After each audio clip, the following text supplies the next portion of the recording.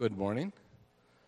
Glad to see you back here to El Paso Bible Church. And this morning, I just want to, from El Paso Bible Church, I want to say Happy Mother's Day and pray that you have not only a happy Mother's Day, but also a blessed Mother's Day. And so we thank the Lord for all you moms, because if not, we wouldn't. Right, correct. Okay, anyway, this morning, as we begin our service, I hope you have a bulletin this morning. Several announcements, some that have been there for a while, but just as important as those that are coming up. For the men, the Triple B pig roast on May 20th at 6 p.m. And also one there that's coming right around the corner is the VBS. There was a email that went out for supplies or for snacks, really, for the VBS. So you want to participate in that. There was a list that was attached to it, so take a look at that if you can. Also, one that's a new one there is El Paso Bible Church Lunch coming up on May 21st. And this is a potluck, so we want to invite all of you to stay if you can. And so there's always a good time there. This morning, also, don't forget, there's the list of the ministries that are ongoing here at El Paso Bible Church that not only would like your support, but also your prayers in that area. So we pray that we thank you for that if you're already praying for those ministries here at El Paso Bible Church, and we could use your help as well. Continuing this morning, in preparation for our pastor's message, and again, we want glad the pastor's back this morning. So for you that I'll pray for him, thank you for that. Anyway, this morning, if you would open your Bibles or whatever you look at this morning, we'll be looking at Psalm chapter 34. I'll be reading verses 8 through 10 this morning. These first two, 8 and 9, are kind of one of my best passages that I like. And it says, beginning with verse 8, "Oh, taste and see that the Lord is good. Blessed is a man who trusts in him. Oh, fear the Lord, you his saints. There is no want to those who fear him.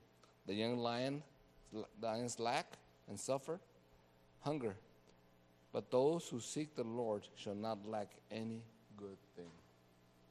Wonderful passages this morning. Let's pray. Our Father, this morning, once again, we're grateful that you allowed us to be here this morning to fellowship one with another and even into worship this morning together, Father, as we lift up the name of Jesus, as we also remember him, Lord, through our communion service this morning. Father, we thank you for your grace, and it is through your grace, Father, that you help us not only to love one another, but also to endure and persevere. And so, Father, we are most grateful for the sacrifice of the Lord Jesus Christ, who we're going to remember this morning. Father, I pray that each one of us here, Father, will just be glad to be here.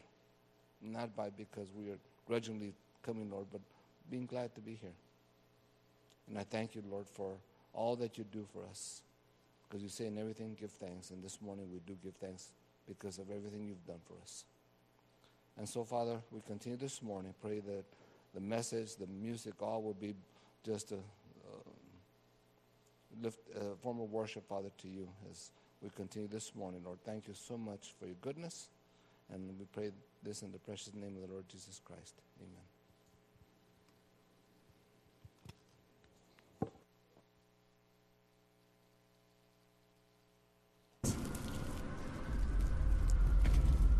Darkness. Good. Evil. Truth. Lies. We are engaged in an epic battle between two spiritual kingdoms for the hearts and minds of our youth.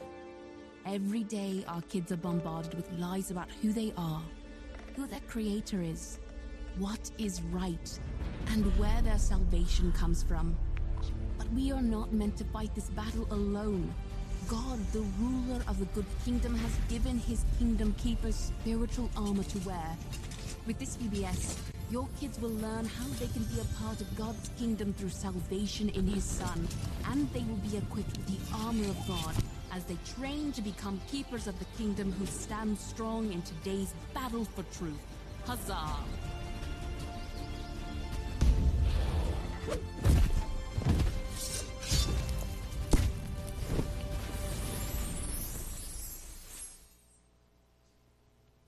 Good morning.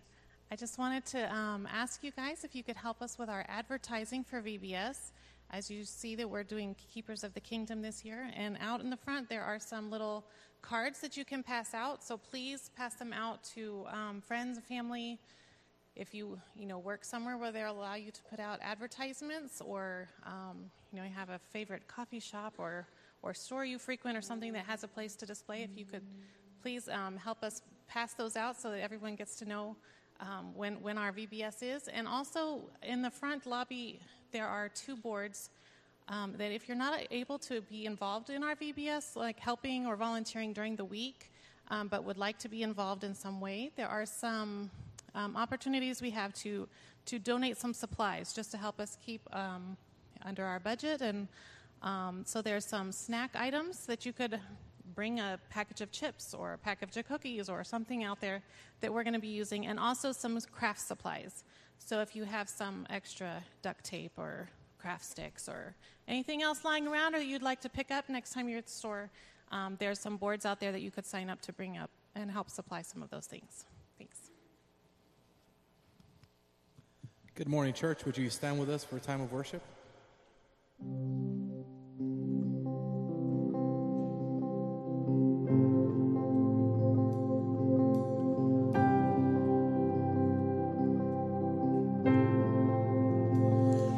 Gift of grace is Jesus, my Redeemer.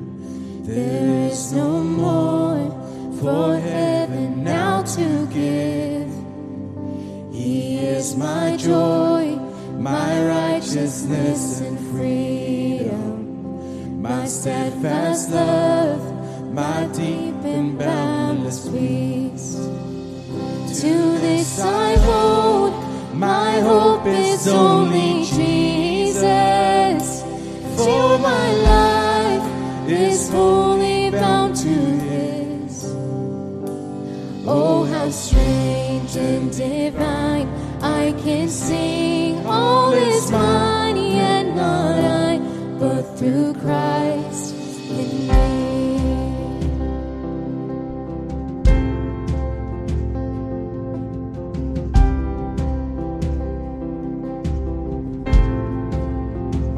The night is dark, but I am not forsaken, for by my side the Savior, He will stay. I labor on in weakness and rejoicing, for He my need, His power is displayed. To this I hold, my shepherd will defend me. Through the deepest valley He will lead. Oh, the night has been won, and I shall overcome, yet not I, but through Christ in me.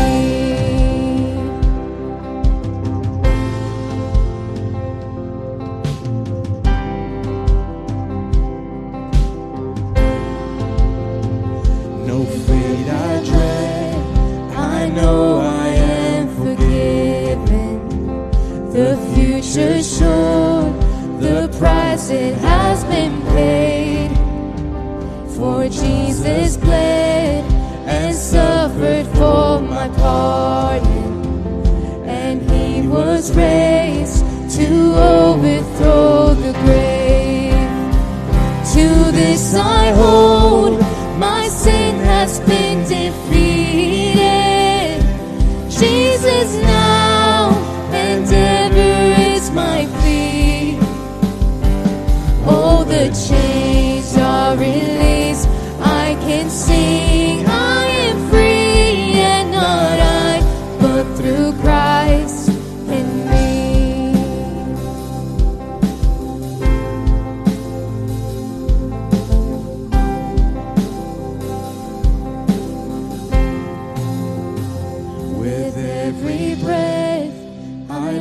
want to follow Jesus, for he has said that he will bring me home.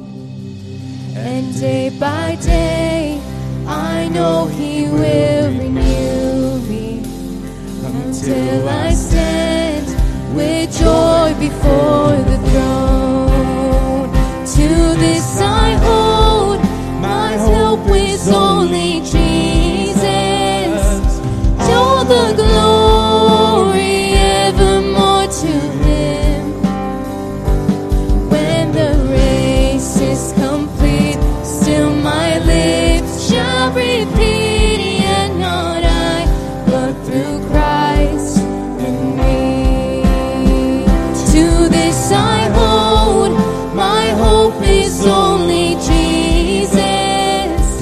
All the glory evermore to him.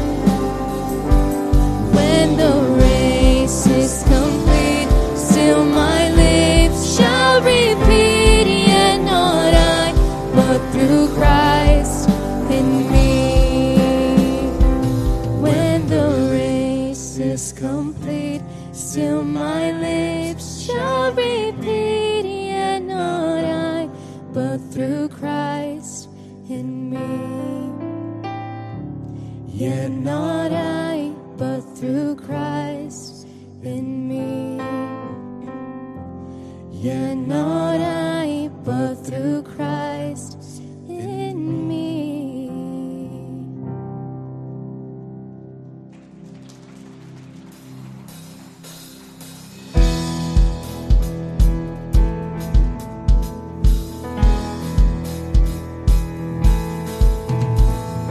Oh, precious is the flow that makes me white as snow. No other fount I know. I am washed, I am washed, I am drenched in love.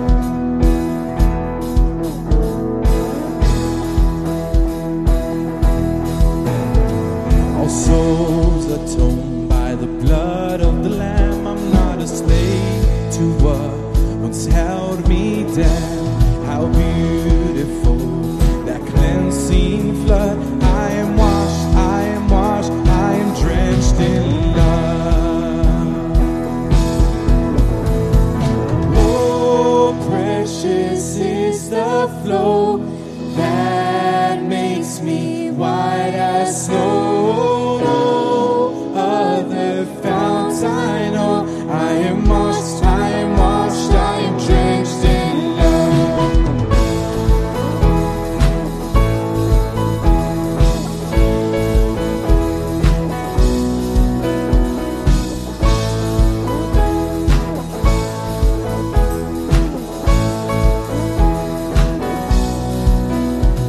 All filth made clean in that crimson sea. I'm not ashamed of what once shackled me.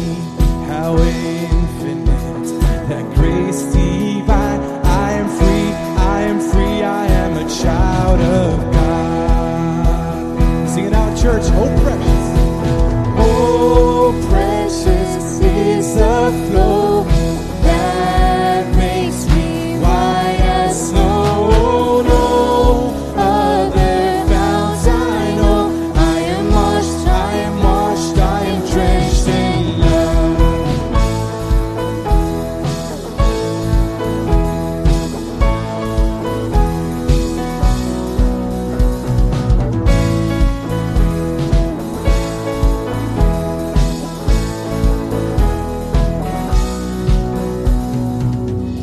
How priceless, how precious.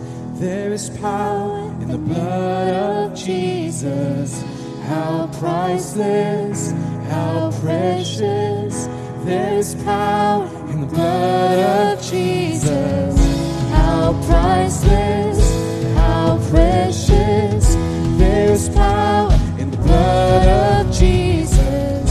How priceless, how precious. There is power in the blood of Jesus. This power, power, wonder-working power in the blood.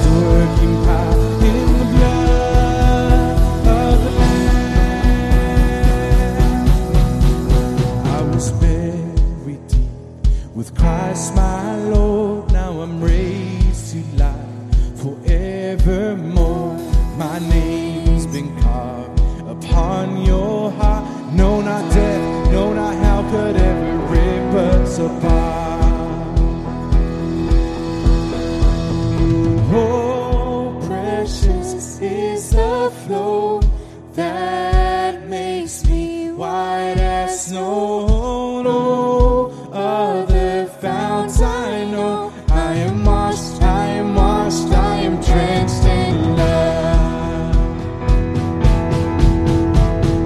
Oh, precious is the flow that makes me white as snow. No other fount I know.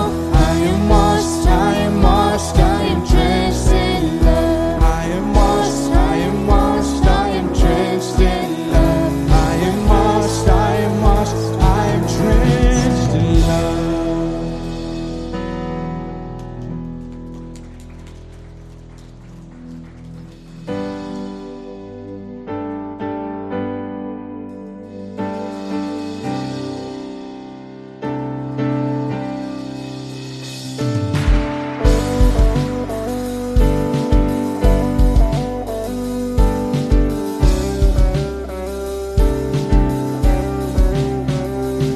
We worship the God who was. We worship the God who is. We worship the God who evermore will be. He opened the prison doors. He parted the raging sea. My God, He holds a victory. Yeah. There's joy in the house of the Lord. There's joy in the house of the Lord today. We won't be quiet. We shout out your praise. There's joy in the house of the Lord. Our God is surely in this place. We won't be quiet. We shout out your praise.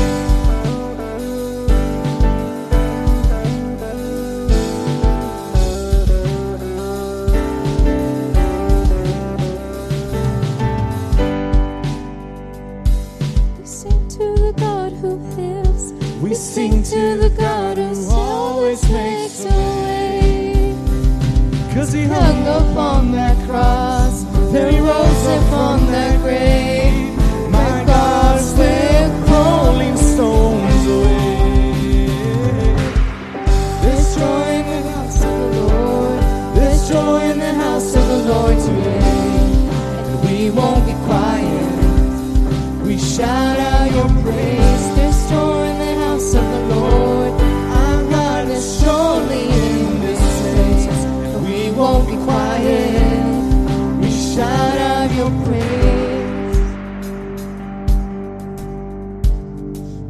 We were the beggars, now we're royalty. We were the prisoners, now we're running free.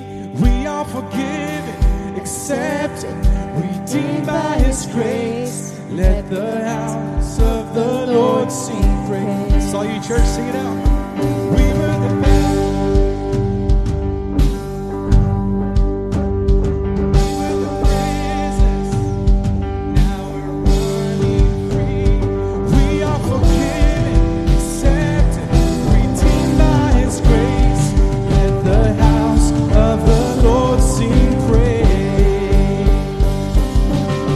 There's joy in the house of the Lord. There's joy in the house of the Lord today.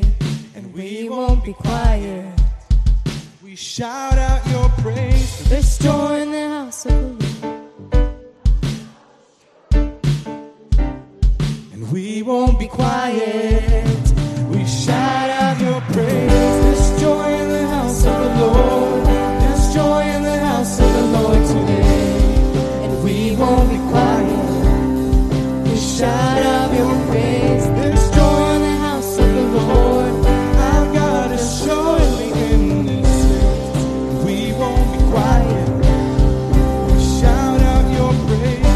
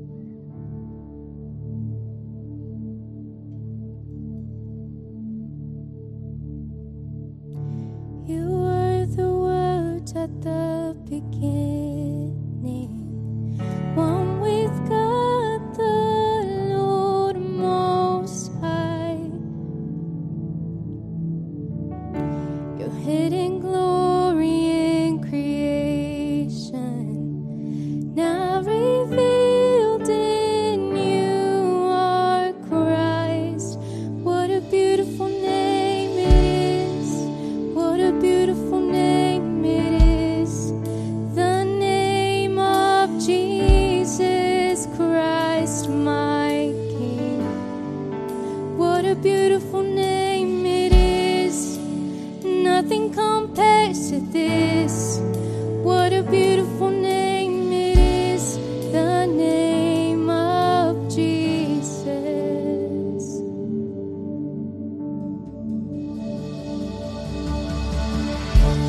Didn't want heaven without us. So Jesus, you brought heaven down. Your sin was great, your love was greater. What could separate us now? What a wonderful name it is. What a wonderful name it is. The name of Jesus Christ, my King. What a wonderful name it is. Nothing compares to this. What a wonderful name it is.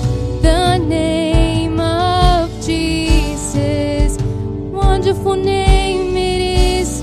The name of Jesus. Thank you, Jesus. Thank you so much for dying on that cross for our sin, for us, even though you didn't have to, but you still did because you love us so much. And for that, Lord Jesus, we thank you so, so much. Thank you.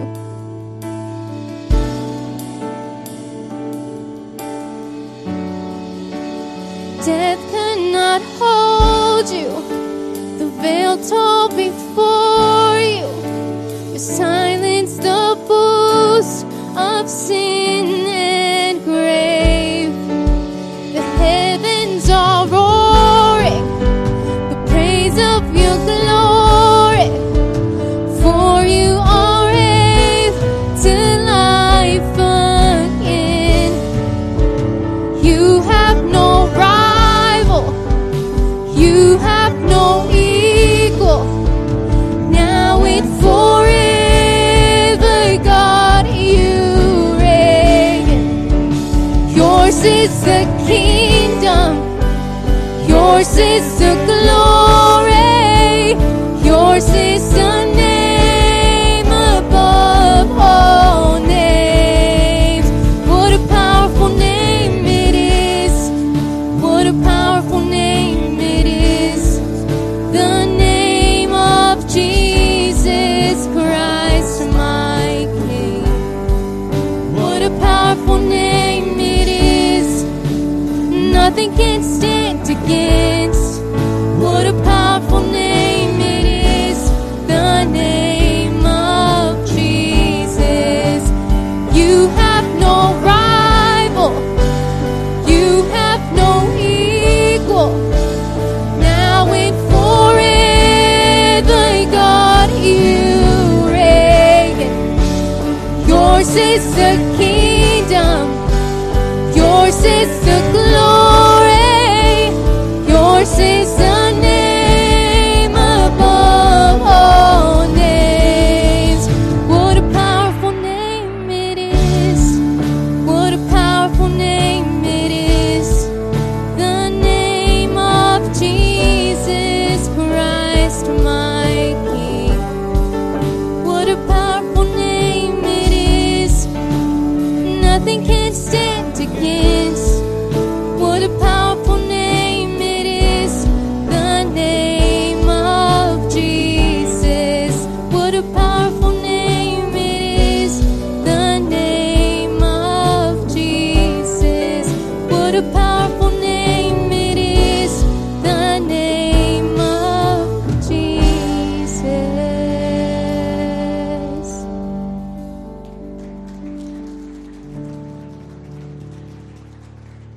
You may be seated.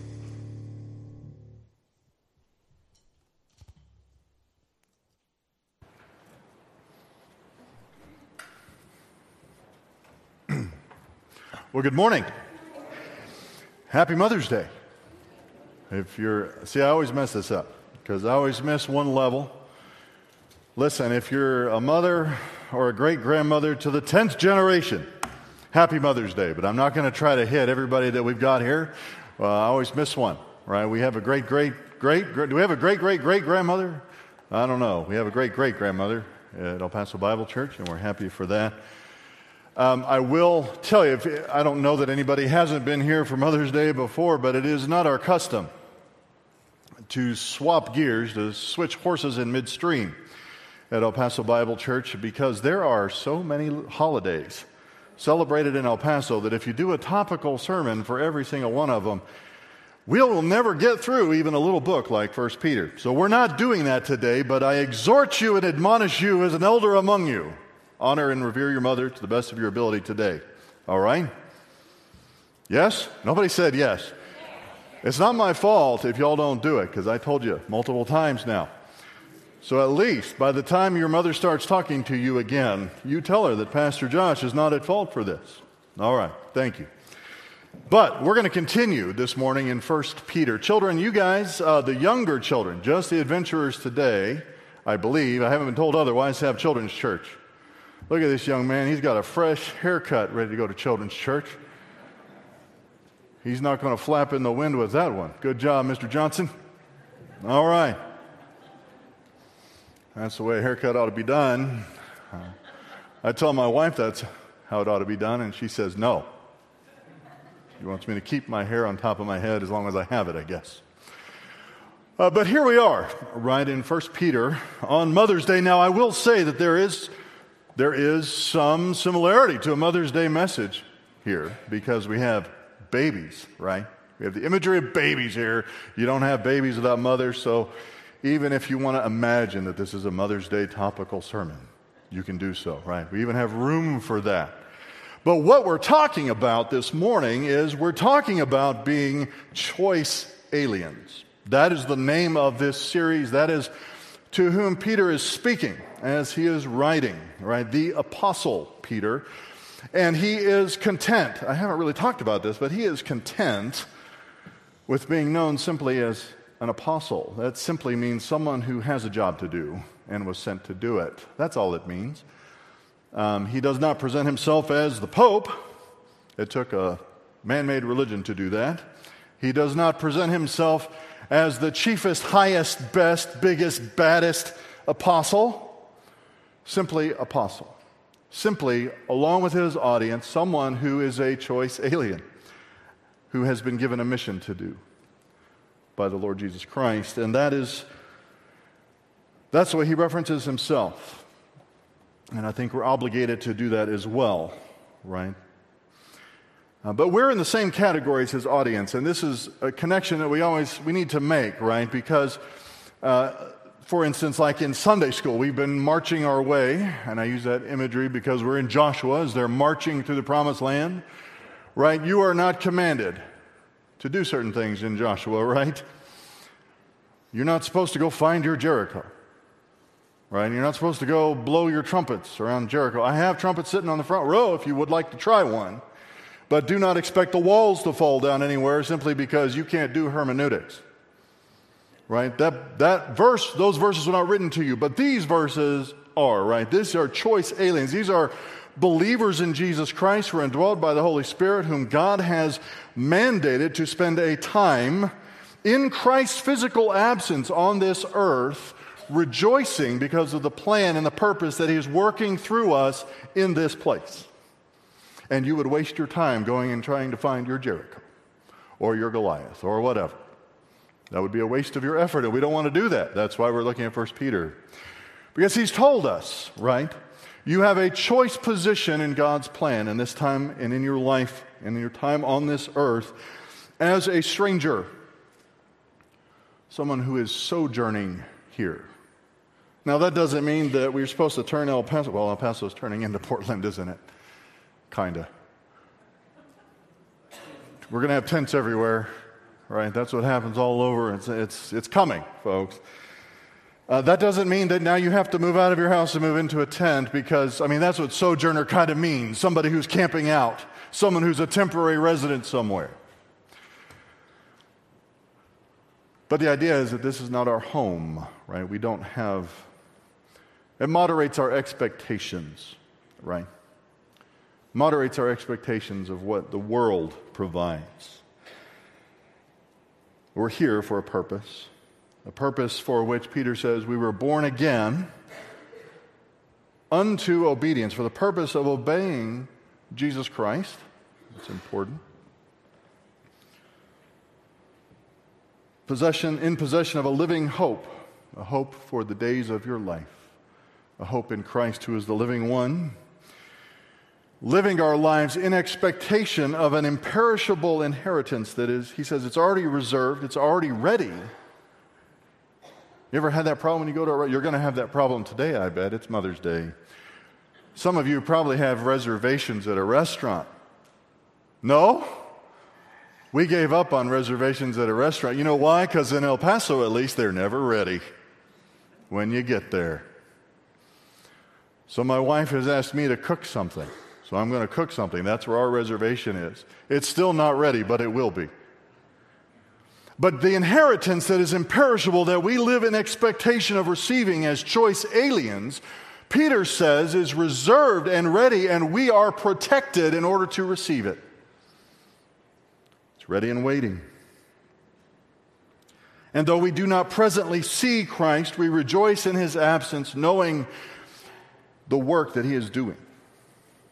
And knowing that God himself has guaranteed our future in Jesus Christ by the resurrection of Christ, which he brought about, and by the glory that he granted the Son at the completion of his work. And that we are born again. I like that bookend. Begins describing as being born again. He ends, you were born again of imperishable seed. Born again of Christ. The seed that does not wither. Flower that does not fade. Who endures forever.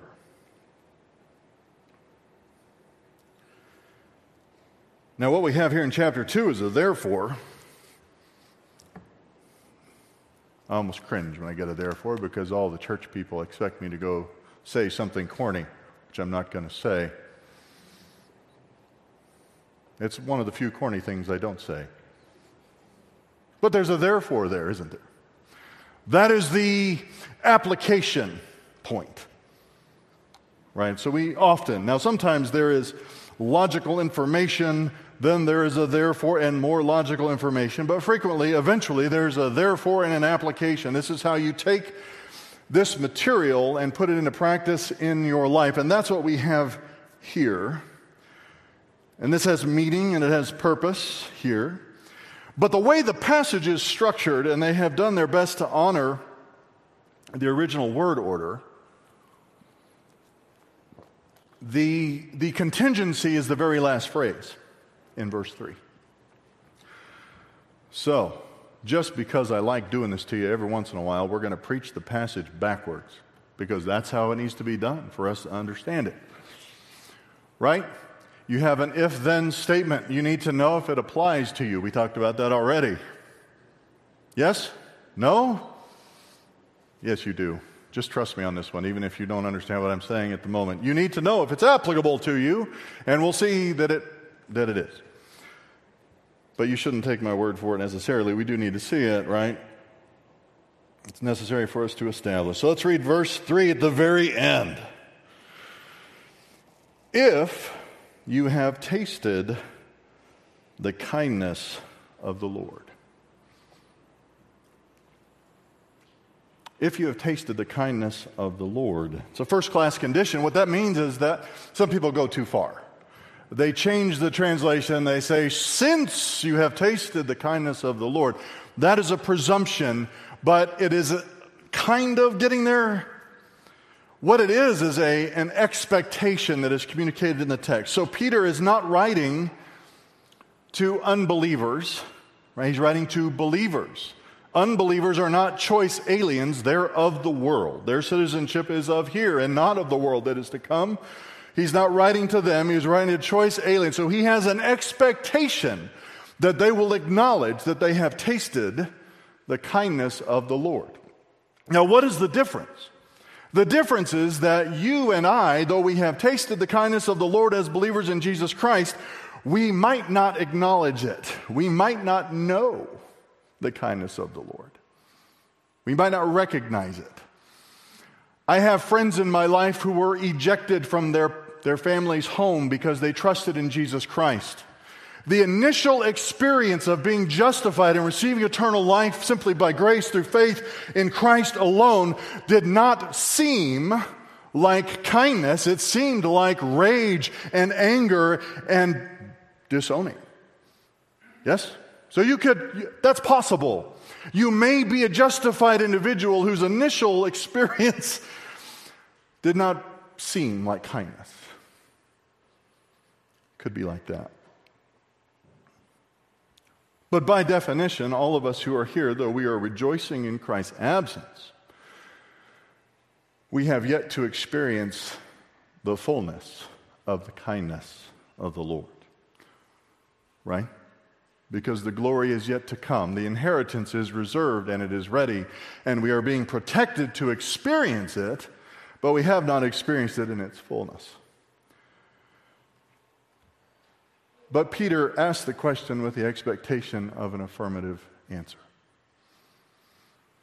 And I would expect the same in this room. Because that defines the applicability of the passage, doesn't it? If you haven't, if you do not know that if you were to die today that you would spend eternity in the presence of Jesus Christ, please let me know. Because I would like to talk to you about that.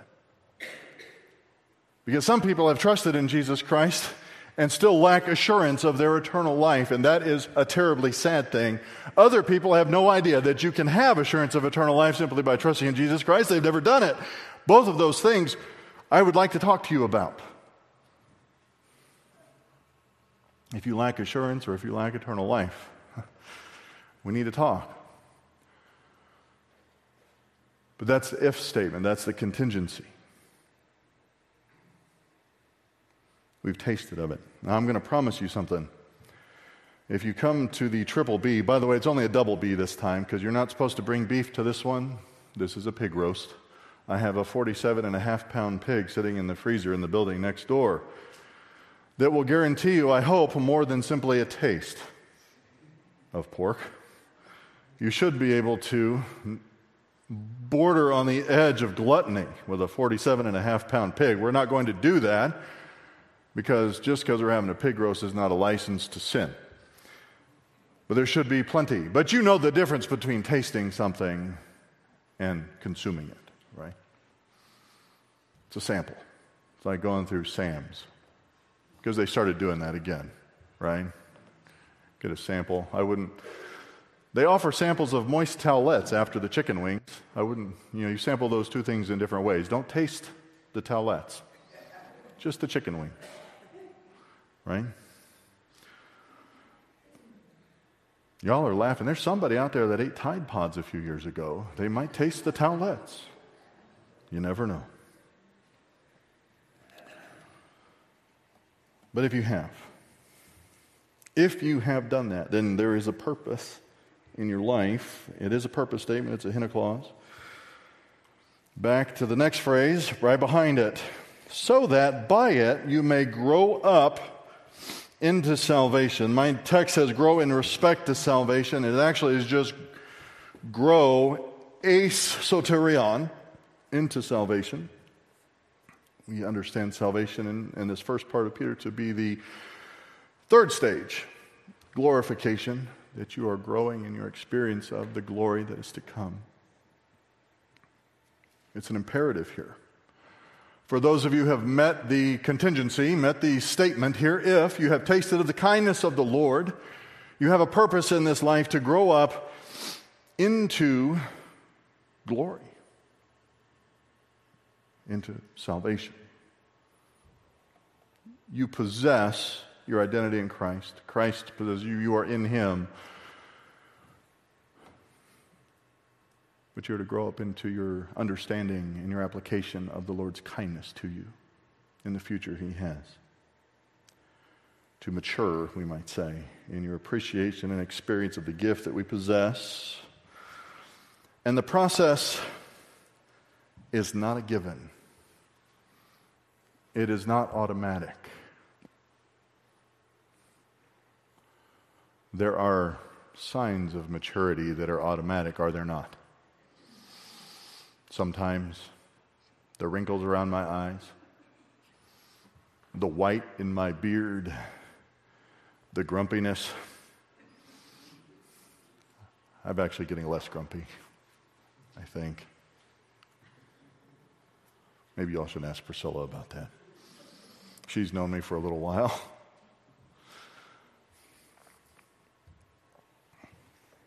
But it's not. It's an imperative throughout Scripture. And people are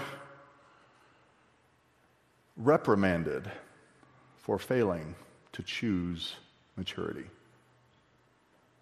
The whole of the Corinthian church, for example, uses a similar imagery, but as a criticism.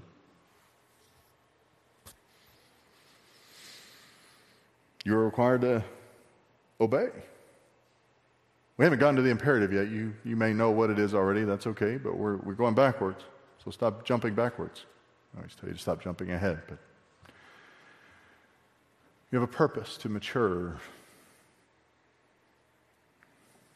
The purpose is not irresistible. The purpose is not unavoidable or automatic. But the imperative is this. So if you meet the condition, you've tasted of the kindness of the Lord, then you have a purpose so that by it you may grow up into salvation.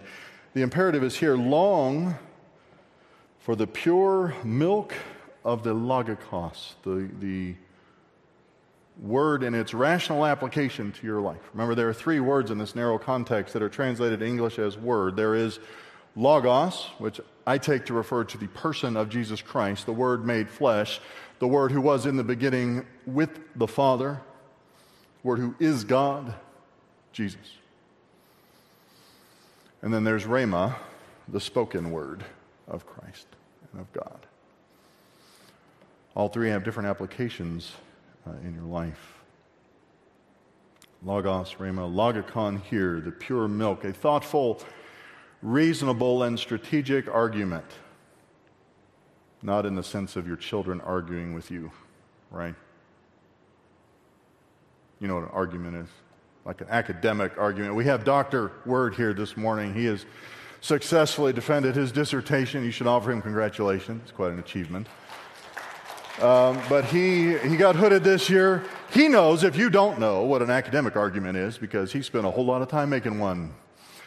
I'm not going to eat that dinner. That's not the argument we're talking about here, but something that's strategic, that has a purpose in mind, was designed to achieve this goal in someone else's life if they will follow the directions, right? That's logikon. And Peter describes it as being a pure milk of the Word.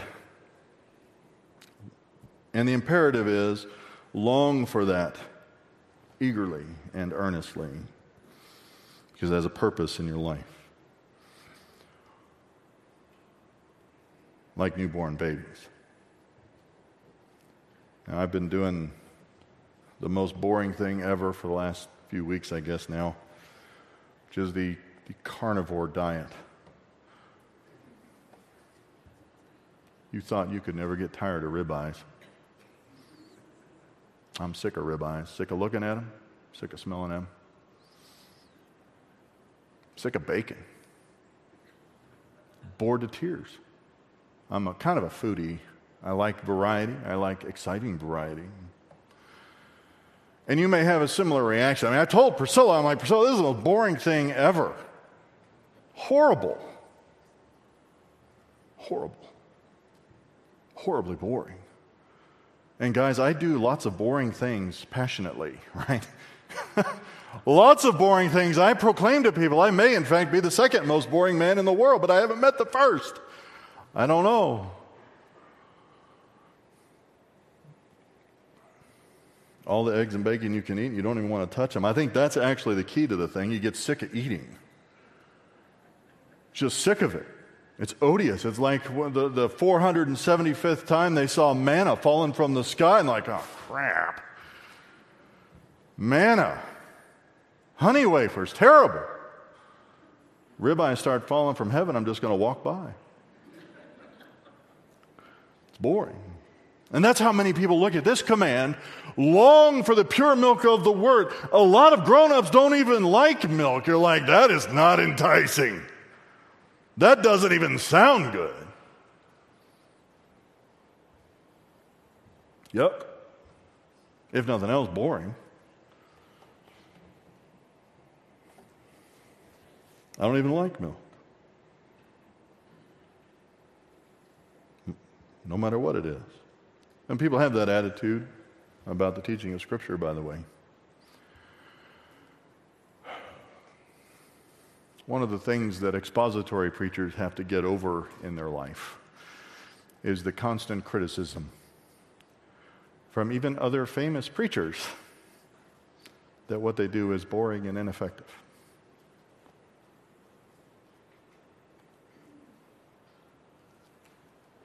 People don't want to hear the pure milk of the Word. I don't think that it's natural. Again, it's not automatic, is it? The imperative is there because you must choose to long for the pure milk of the Word. You are not going to wake up and go, boy, I'd love to read Ecclesiastes today. Jeremiah just gets me pumped up for Jesus. Anybody? You ever spend some time in Jeremiah?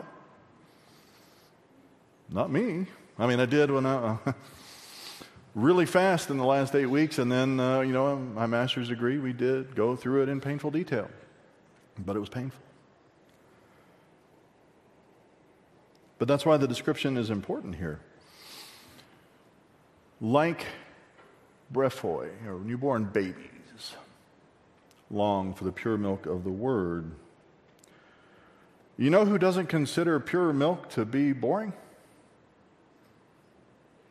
Newborn babies. I've had a few of those around.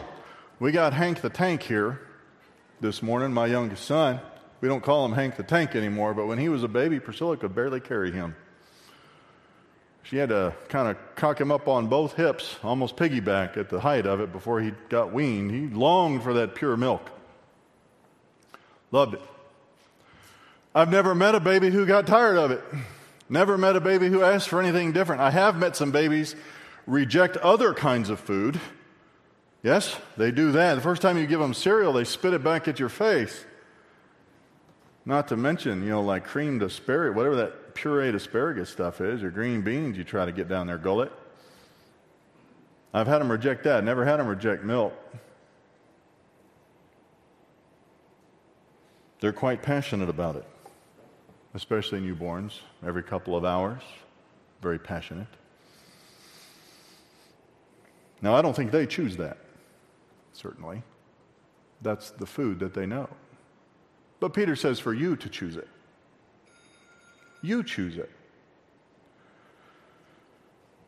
Choose to be passionate about this reasonable, thoughtful, strategic word that God has provided that is designed to achieve a goal in your life, which is that you would grow up into salvation. Grow up into salvation, into your glory. Many people think they think weird things when I say that. Because what I'm saying here is you must choose not to be bored. I didn't get any amens. That's okay. I can live without them. You must choose not to be bored. Children, this is applicable to more than just the study of God's Word, actually, because you hear this a lot. Choose not to be bored. That's a life lesson. But grown-ups, specifically, you must choose not to be bored. Somebody will say, I don't choose what to be bored by. I'm just bored. Those are the same people who think they just fall into and out of love. What does the Bible have to say about that? Choose to love. It's not an emotion, it's a sacrifice. You do choose. And Scripture rather frequently commands us to adjust or correct our passions, to choose not to be apathetic or bored by things. It can be done. and it must be done in order to achieve the purpose of growing up into salvation. We do need to grow up, right? I'm not sure if there's ever been a generation that didn't despise the generation they raised. Yeah? Or at least the generation that the generation they raised, like it could be the grandparents. But man, it is loud today, isn't it? You guys need to grow the heck up. You need to give up those participation ribbons. Well, who the heck thought up participation ribbons, boomers? This whole mess is not a single generation, but you do need to grow up. And grown-ups, if you haven't grown up in this regard, you need to grow up today. At least start. Choose not to be bored. Choose to long for the pure milk of the Word.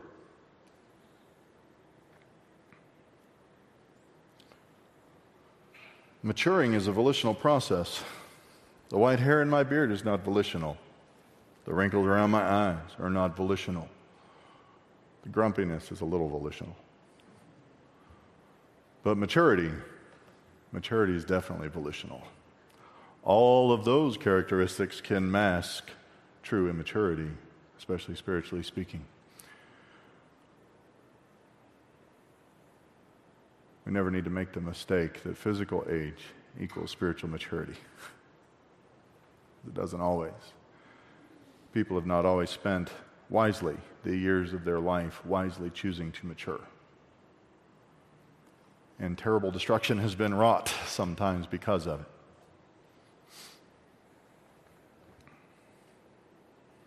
And then some people will say, they'll say, I don't choose what to be bored by. And then they'll object to the whole picture. Doesn't the Bible teach me I'm not supposed to be like a baby? Yeah? In other respects. Remember, Peter's telling you just one way, that you're supposed to be like an infant. The Bible criticizes people for being immature. In Corinth, he said, you guys should be teachers by now, but you're still drinking milk. Shouldn't be like that. Immaturity. Right? Ronald Reagan once said that government is like a baby. It's one big alimentary canal at one end and no sense of responsibility at the other. He is correct. But is that the only thing that government is? And is that the only thing a baby is? No. We understand the illustration has a narrow application, right? One characteristic applies, and it's appropriate. And it is appropriate here that we need to volitionally choose to grow in maturity by longing for the pure milk of the Word. We need to choose to develop an appetite for the Lord's provision for our spiritual growth. Now that sort of brings us to the therefore. This backwards driving stuff is cool, huh? Yeah. The therefore, the application. How are we going to do that? What are the obstacles to you choosing not to grow up? No one's going to admit to doing that. That's okay. Doesn't mean no one's doing it. There are some obstacles here.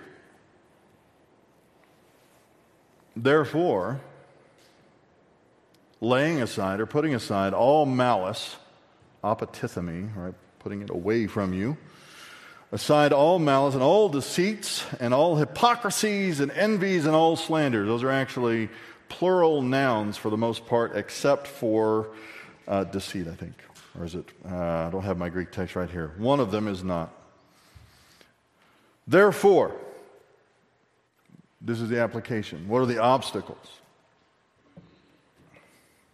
Because the decision that we make is not simply in a vacuum. You don't have opposing forces in your life. It would be a far simpler command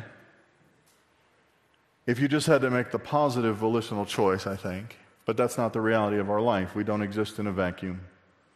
We're looking forward to experiencing the full kindness of the Lord in glory. But then this kind of command will no longer be applicable, will it?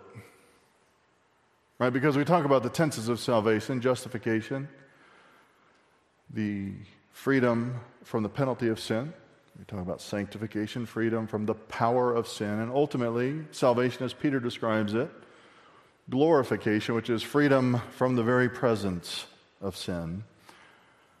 So there's no malice, anger, deceits, hypocrisies, and slanders and envies to put aside at that point.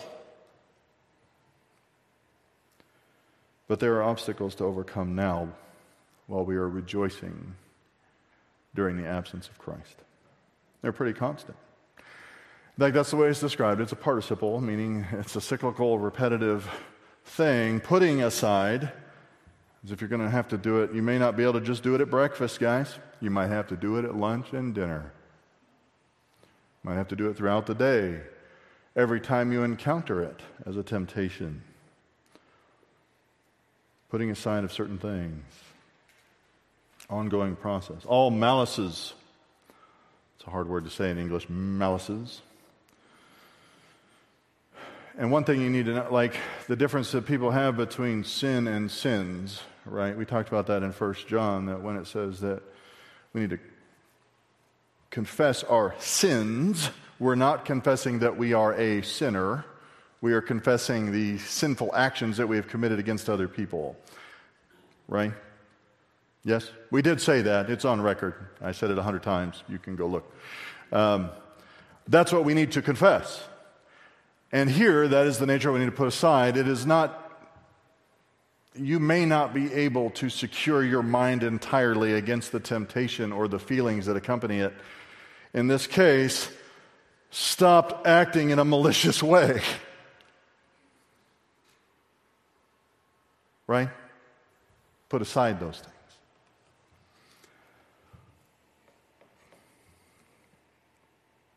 The word is actually, and I like to use this one in a sermon, kakios. Kakios. I file it under things that sound naughty but aren't. Right? Bad things, wickedness. That's what you're supposed to put aside. I don't think it's actually a cognate in Spanish slang, but it could be. Malices. Deceits. The lies. Lies that we tell ourselves, tell other people. Hypocrisies. False pretenses.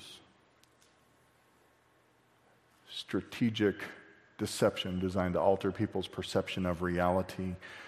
Sometimes you might hear that called gaslighting today. That's a very popular term, partly because of the massive uptick in personal narcissism in our culture. All slanders. So right at the basic level, right, we need to stop doing that. Stop doing those things so that we no longer have those obstacles in our way. We don't waste our time doing that, but now we can spend our time longing for the pure milk of the Word. Choose to put those aside. Choose not to be bored by the pure milk of the Word, but understand what it is and what it's for and what its purpose is. And I think that's the primary command. But as I was thinking through this passage this last week, and I'm going to tell you this is one of the toughest weeks I've ever had. Not the toughest, but pretty awful. As I was sitting there contemplating this passage, and this is the weird thing about being a pastor, I was actually sitting in a guardianship hearing in the witness stand when it occurred to me that there's also another aspect to this. It's weird when I do that. I'm trying to pay attention. I'm trying to be a grown-up. Pay attention to what's going on. But all of a sudden, I'm not sure that this is only talking about laying aside those actions for yourself, but it may be laying aside the effects of other people's malice, rage, slander, deceit on yourself. The reason I say that is not because it says that explicitly, but because of the illusion. Like babies long for the pure milk of the Word. Babies don't care. Babies do not care about other people's malice. They do not care about their deceit. They do not care about being slandered, actually. I don't know anybody who's bad enough to slander a baby. But if you did so, babies are like little honey badgers emotionally. They don't care. Babies just flat don't care. Anybody had a baby care about anything? A newborn baby? They care about one thing in life, and that is eating. Everything else is virtually involuntary. The other end of no responsibility, right? That just happens.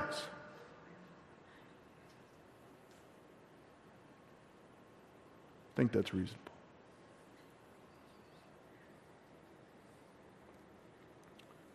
We have to choose to do the same thing.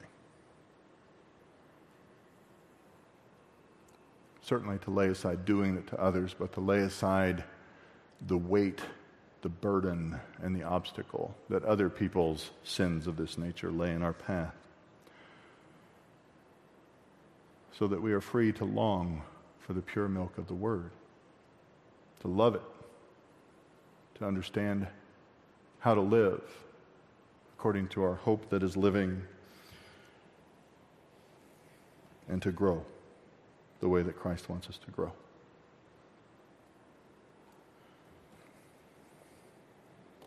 Let's pray. Father, we thank you for this day. We thank you for your word,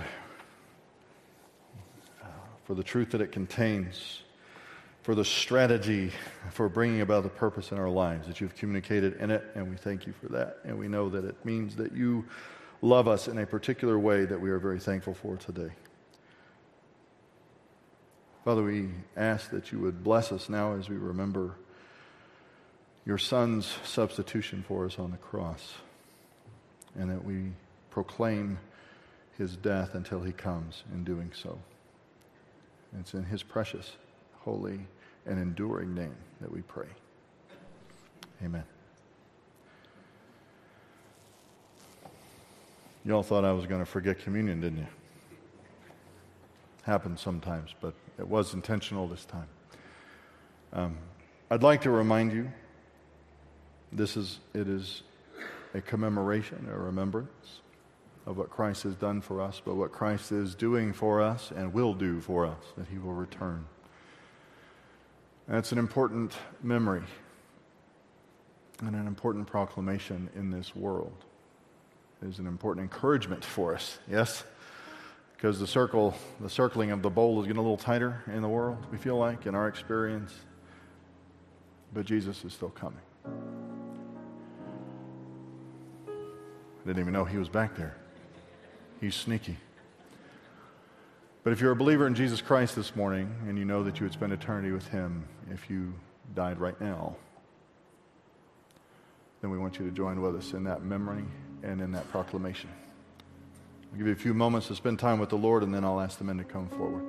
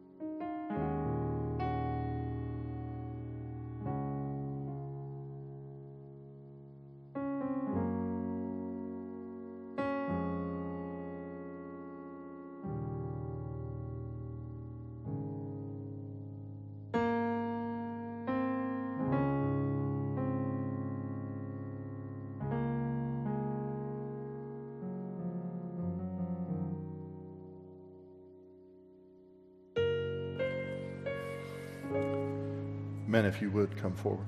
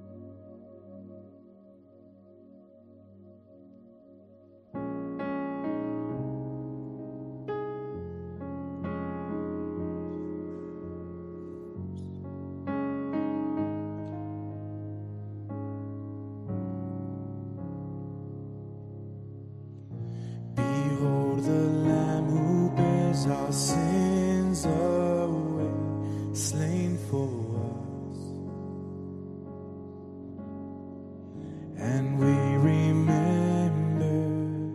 the promise made that all who come in faith find forgiveness at the cross. So we share in this bread of life, and we drink of His sacrifice as a sign of our bonds of peace around the table of the King.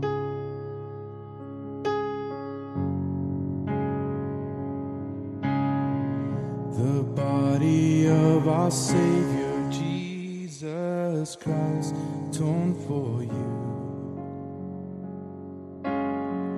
Eat and remember the wounds that heal, the death that brings us life, paid the price to make us one. So we share in this bread of life, and we drink of His sacrifice as a sign of our bonds of love around the table of the King.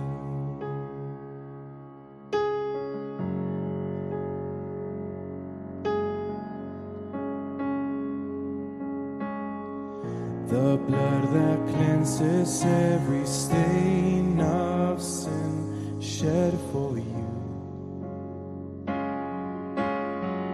Drink and remember, He drained Death's cup that all may enter to receive the life of God. So we share in this bread of life, and we drink of His sacrifice as a sign of our bonds of grace around the table of the King.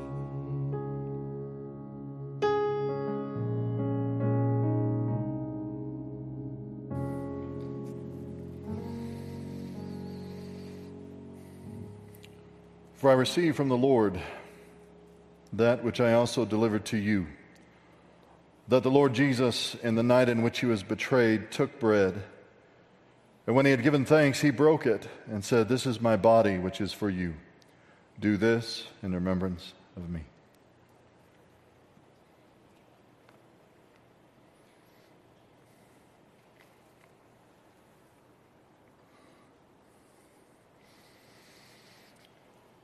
In the same way, He took the cup also after supper, saying, "This cup is the new covenant in my blood.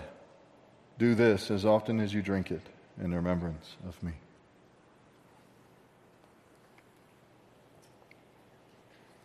For as often as you eat this bread and drink the cup, you proclaim the Lord's death until He comes.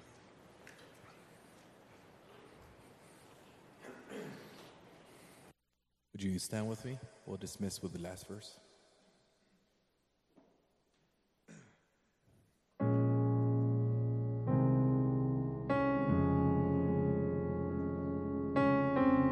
And so with thankfulness and faith we rise to respond and to remember our call to follow in the steps of Christ as His body here on earth. As we share in His suffering, we proclaim Christ's and we'll join in the feast of Him.